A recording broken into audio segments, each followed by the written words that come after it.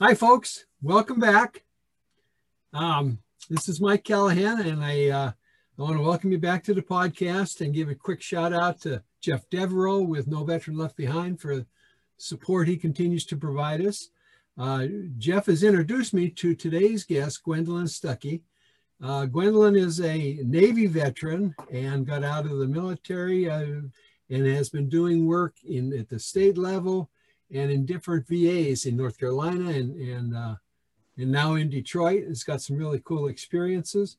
So I'm happy to have her on the podcast.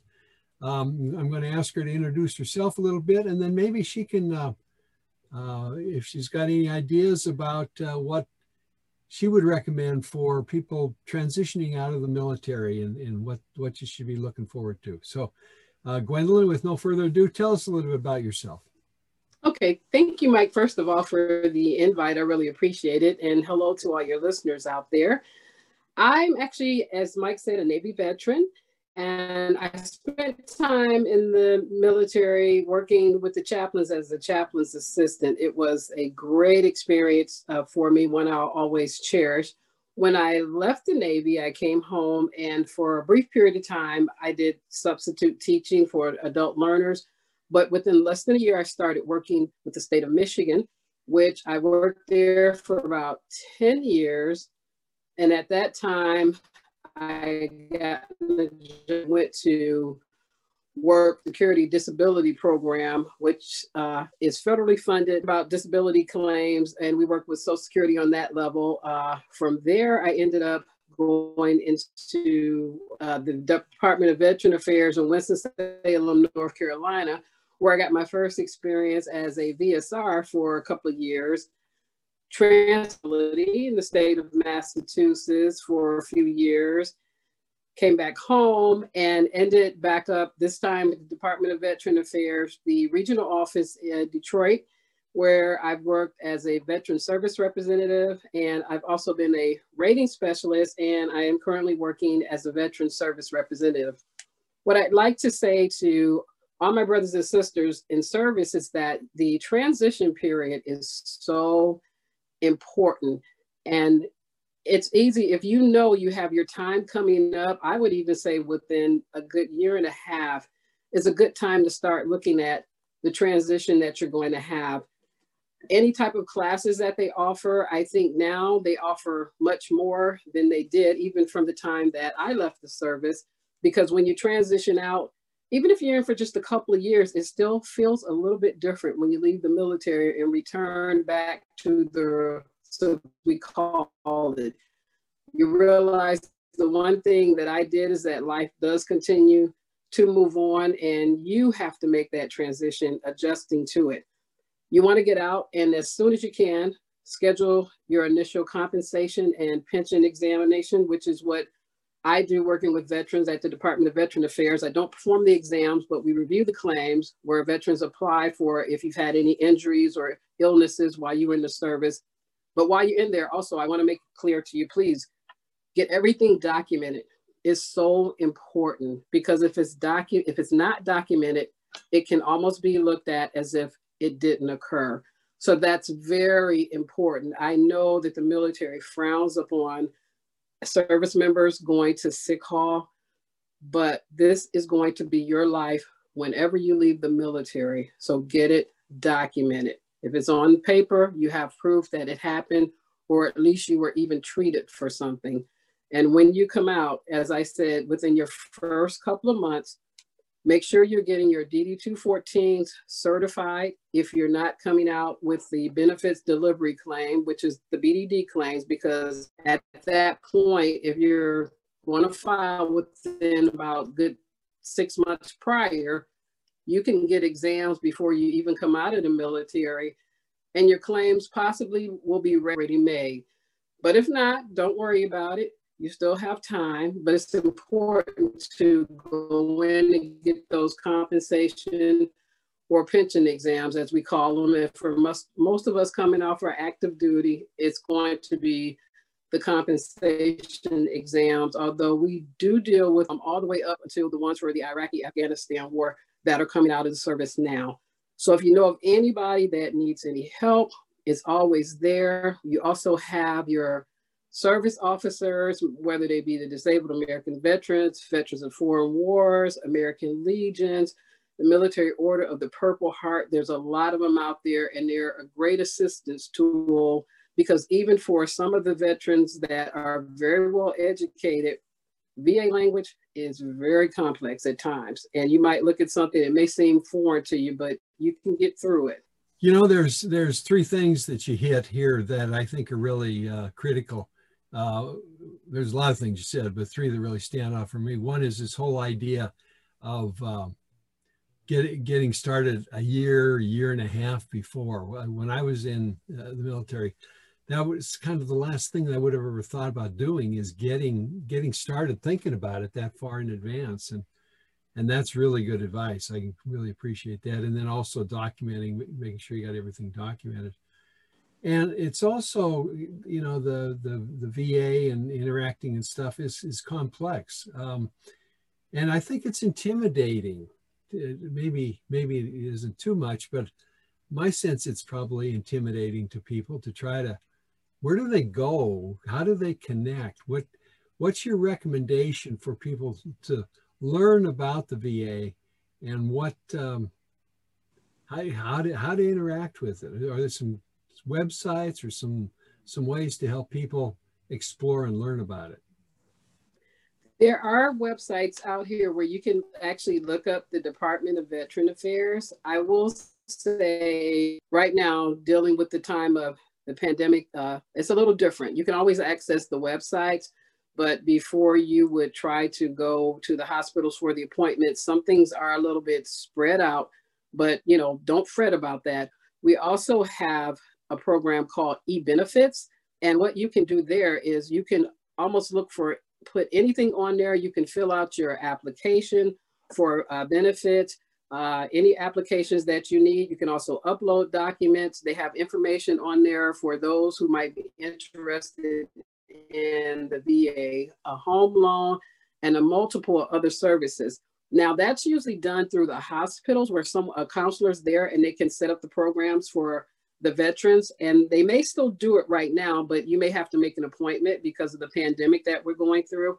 But one of the things that I would like to say about, if you're interested in filing a claim, something very important to understand is that there is an application called an intent to file.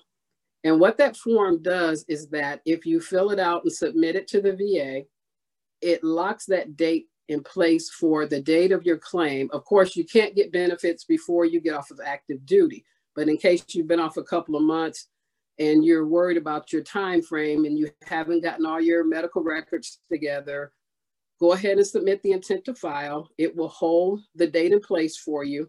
Now, normally up to a year after you get out of service, the VA will go back to the date after your release of active duty date. But we do have some veterans that go several years before they apply. And this is where that form really comes into play, where it's important to lock those data claims. But if you're within a year's time of getting off of active duty, when you leave the service, you're in pretty good shape, but that year goes by really, really fast. So don't let that go by. Also, they have information that you can look for on there to find out if you're eligible for educational benefits as well, for you or your family members, because of course, a lot of our veterans, you know, have families. And that's another thing that's important about the transition period, giving your family enough time to be able to transition, because maybe you're moving away from the area that you're in, maybe cross country, maybe to a different country. Even if you're within the same state, you know, you need to give yourself some time for that transitioning process. But we do have the VA 800 number, where the call center, we always have somebody available that can answer questions. Normally what they usually do is they'll upload a form that just details the information of your call, so that if you are submitting a claim, that information is there, and someone like myself or someone at the hospital, they can see those records or your questions, anything of your concerns that you have, and it can be responded to if we need to call you or follow up with you on a letter. I'm not sure everyone will get on eBenefits, but if not to worry. you can actually set up filing a claim by using that 800 number I just gave. So nothing's impossible. Don't let it intimidate you. You've worked hard. You served your country. You deserve to be treated and get the benefits that you may be entitled to. So don't ever give up on that. Even if it seems hard, there's always people that's going to be out there willing to help you. That's some really good advice, is stick with it and keep plugging away. When you gave that 800 number, we lost the connection a little bit. So would you mind repeating it, please? Oh, sure. It's 800-827-1000. Okay. Thank you very much. You're welcome. So other thoughts do you have about what, get started early, get things documented, get plugged into the VA, make the connections. Yes. Oh, you talk about education. So a vet's spouse can get education through the VA, the education benefits? If a veteran is eligible for VOC rehab benefits, the Forever 9/11 GI Bill, they can actually hand that over turn that over eventually if they like to their dependents. But make sure when you talk to your vocational rehabilitation counselors, because they're part of the VA, but I don't do that particular job. But I will tell you this, make sure you find out everything, any questions that you have to find out how long you may be able to get the benefits, how you can possibly transfer them if you need to. All of that is important. Make sure you get copies of your service treatment records before you leave the service. Keep a copy. Sometimes things happen with records. I mean, we're all human, and sometimes things happen. So as long as you make sure you have that copy, anything that the VA may ask you for, you'll have it, and you could submit a copy of your copy, but always hang on to your own copy throughout the rest of your days, as I would say.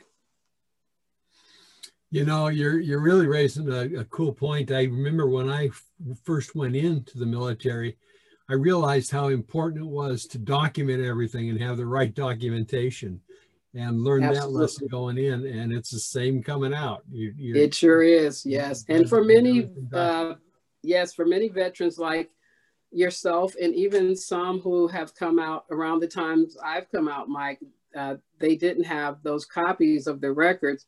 And sometimes it takes a while to get the copies when you need it. So if you have a copy, and I mean get a copy of everything, nothing is ever too much. Just remember that it's your record. So that's your own private file. So you keep a copy with you. Yes, some things are electronic, but always have that extra. As they say, that's your plan B. Your backup plan B is to have your information for yourself. That's good advice. Well, listen, are there any other final thoughts that you have for our veterans that you want to be sure that you share with them? I would like to say, I know that when you first see the application form, it's about almost 11 pages. It is a little bit long. My advice to everyone out there is to read through that application. If you need someone to help you, ask for some help to read through and clarify. And again, if you have a question, you can always call the 800 number about that. But please, you want to make sure, because one thing that happens sometimes is that when our veterans are submitting their applications, they don't submit everything, and they want to apply for a fully developed claim. But if you do not have everything that's required, that particular claim, it's not going to be considered a fully development claim, and it may take longer to get it processed. Also, be as specific as you can and try to put everything down on your initial application. Sometimes I know you forget, and you can, send in another application, and that's okay. But just remember, if you can send in constant applications, you're only slowing up the process for your own claim, because it's getting added to that first claim. So you want to try to, as best as you can, get everything in order the first time. So sit down, take notes, write things down, read through it 3 or 4 times if you have to make sure that this is exactly what you need.